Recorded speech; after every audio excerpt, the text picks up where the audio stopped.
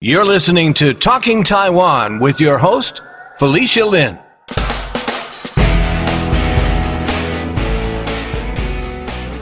We have some exciting news. On December 21st, Talking Taiwan won a Golden Crane Podcast Award. We are so honored to have been recognized for our work and to have been nominated alongside so many other amazing podcasts.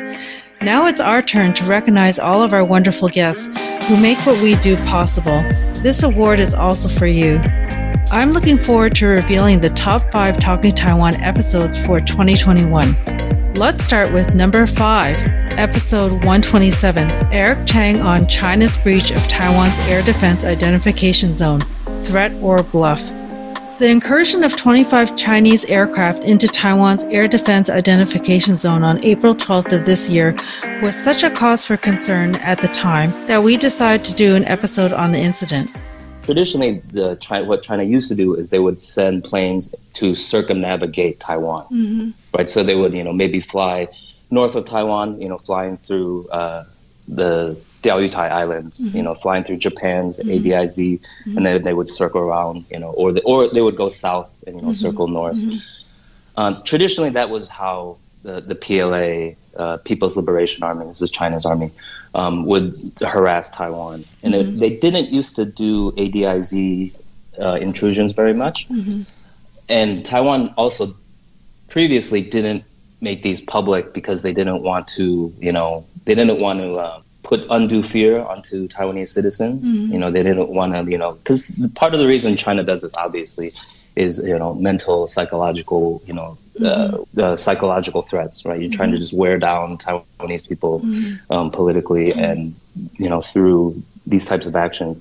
But then recently, last year, they really ramped up their intrusions. So these basically coincided with Trump sending, I guess we can say it first started when Trump sent the health czar, Alex Azar, out here. Alex Azar was the highest ranking cabinet level official to visit Taiwan since diplomatic relations were severed in 1979. After that happened, they sent a lot of planes over. Eric talked about the strategy and motivation behind China's incursion into Taiwan's ADIZ and mentioned that Taiwan's National Ministry of Defense published real-time updates of military activity around its borders. Here's an important update since the alarming incursion of 25 Chinese aircraft in April. In October, China broke that record by sending double the number of aircraft, 56 to be precise, into Taiwan's ADIZ. On to number 4 of our top 5, episode 145, The Golden Age of Taiwan Studies, our interview with University of London's Dr. David Feld. We're in a golden age of Taiwan studies because of the way the field is developing. We also now have an International Journal of Taiwan Studies that one of my friends is editing, and I help a little bit on that journal. And of course, we've run the 3 World Congresses of Taiwan Studies, with 2 held in Taiwan and 1 held in London. So I think there've never been so many active Taiwan centers in Europe. If you could think about, there was nothing when I came back in 1999. Now we have something like 12 or 13 active programs. Of course, some programs will come and go. So, for example, programs at Oxford and Cambridge have appeared and then disappeared.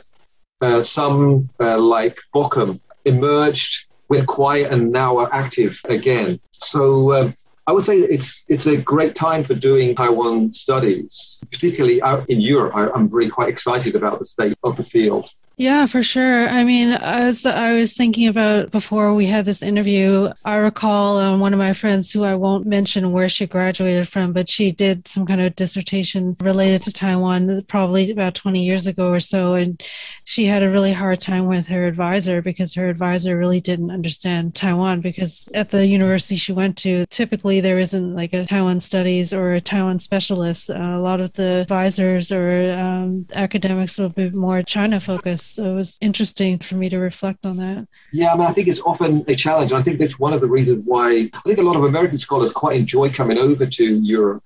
That kind of sense of community that we've been able to build up over the last couple of decades, I think is really quite exciting. Maybe because Taiwan studies in Europe is a little bit newer than the US. So it's been maybe easier for us to kind of concentrate us and bring us all together. While in the US, you kind of have a longer history of Taiwan studies. I mean, I think I'm still very excited about Taiwan studies in the US, and I think maybe we can touch upon that a little bit later. This was a fascinating episode that delved into the field of Taiwan studies and how it's changed in the last 20 years. I also interviewed Dr. David Feld about his book, Taiwan's Green Parties and Alternative Politics in Taiwan, in episode 144. Number 3 of our top 5 is episode 156, Remembering Su Bing, Taiwanese Revolutionary, with Gio Chang. Gio talked about how he first met Su Bing in 2005. It was not that long after China had passed the anti-secession law, which was a legal threat if Taiwan were to declare independence.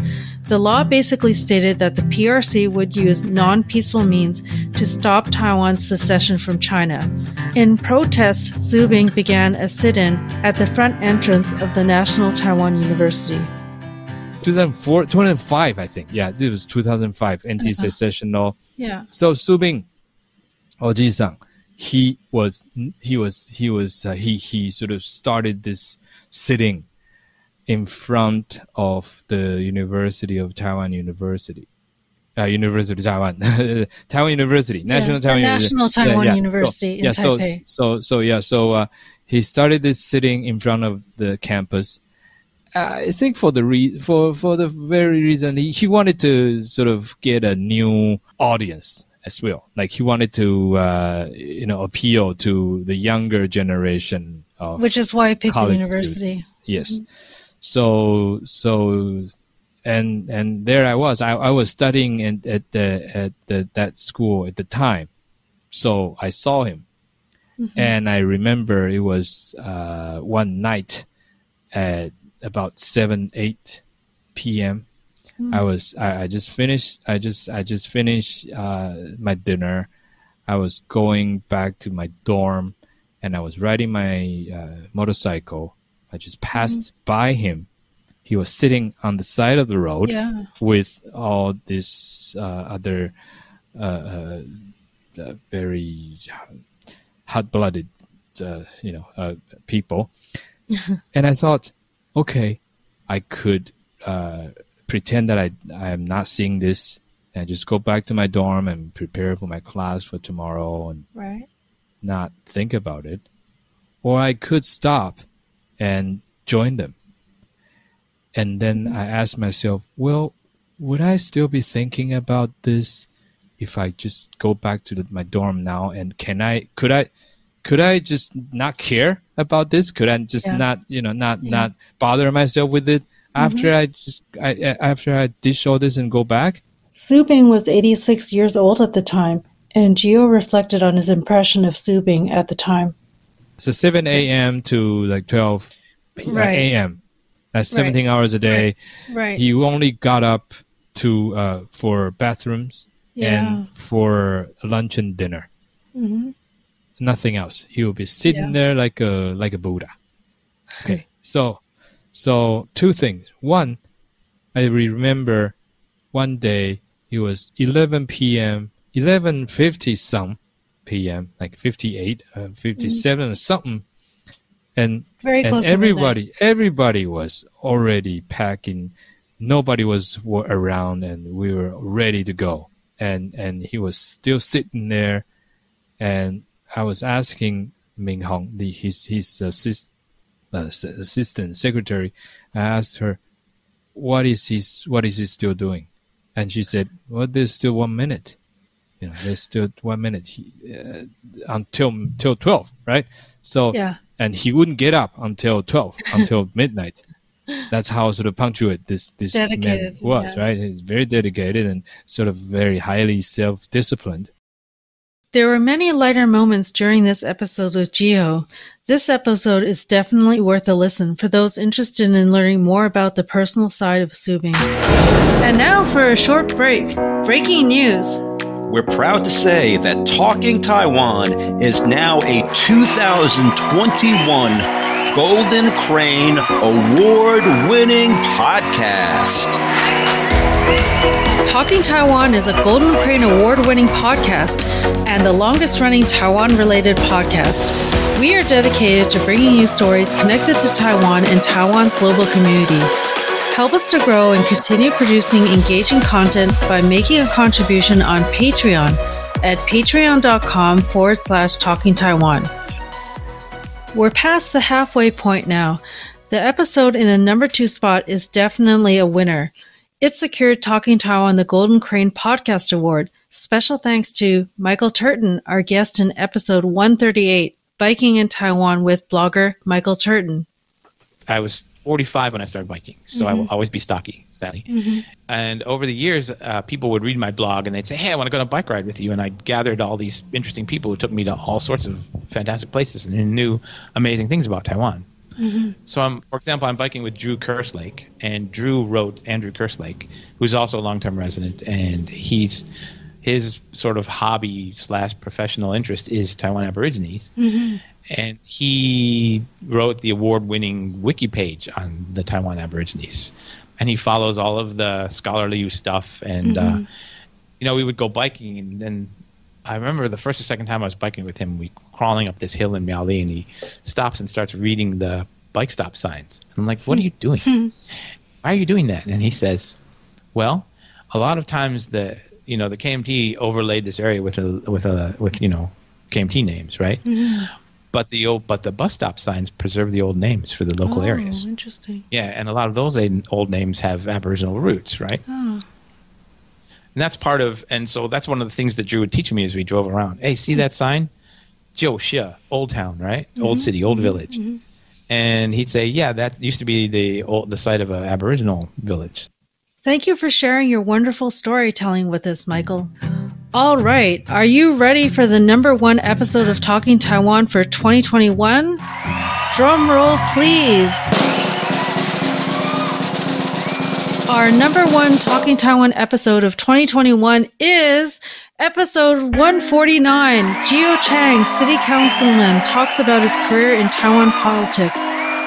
Gio shared how he immigrated to Canada in 1994 and how the 1995-96 missile crisis in the Taiwan Strait, which happened around the time of Taiwan's first direct presidential election, got him thinking about Taiwan's situation. And 10 years later, he chose to move back to Taiwan. By 2015, I was already working as a speechwriter for the president's running for the presidential candidate Tsai Ing-wen, who was running for the president.